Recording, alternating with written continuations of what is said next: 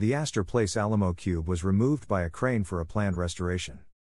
The cube, removed last night, will be refurbished off-site, and will return to Astor Place by August. Restoration costs are underwritten by the Tony Rosenthal Art Estate, controlled by the family of the cube's sculptor. New York City Transportation Commissioner Adonis Rodriguez and the Tony Rosenthal Art Estate today announced an agreement to refurbish Alamo Cube, a beloved 56-year-old sculpture at Astor Place Plaza in the East Village. Known as the Cube, the sculpture is popular for its interactivity, with a mechanism that has allowed it to spin when pushed by several people, but for the last year, that mechanism had stopped working properly. Work crews removed the sculpture last night, and over the coming months, Versteeg Art Fabricators will conduct a full restoration of the sculpture, with costs underwritten by the Rosenthal estate. The restoration will be completed by this summer, when the artwork is expected to return to Astor Place in its full spinning glory. "We are delighted to share the news of the cube's restoration this year," said Commissioner Adonis Rodriguez. "We are especially grateful for the generosity of the family of the late Tony Rosenthal, the incredibly talented sculptor. Rosenthal's artistic vision in the 1960s has managed to capture the imagination and spirit of the whole East Village community for decades, with an iconic sculpture that is best enjoyed when it is touched and spun with friends. I look forward to the cube's return to Astor Place in time for Summer Streets 2023 in August, when New Yorkers can once again join together and spin."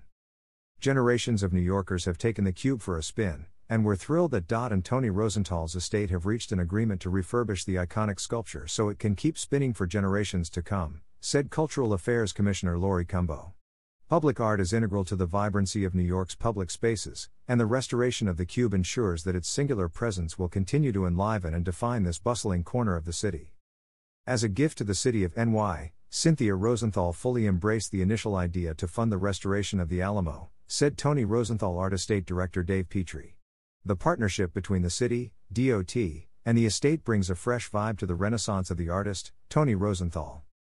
The 1,800-pound, 8-foot by 8-foot by 8-foot Alamo Cube sculpture was originally fabricated in 1967 by Tony Rosenthal, 1914 to 2009, as part of the former Sculpture and Environmentalism program established under the Office of Cultural Affairs of the city's Parks Department, which 1 year later would become the Parks, Recreation, and Cultural Affairs Administration.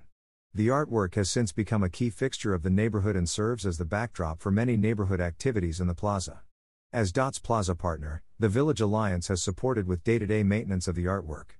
The proposal to conserve and restore the artwork received approval from the Public Design Commission, PDC, on March 20 of this year. Versteeg Art Fabricators had previously restored the cube in 2005. The cube was last removed in 2014 by DOT and DDC during the capital reconstruction of Astor Place, when DOT created a permanent car-free plaza space.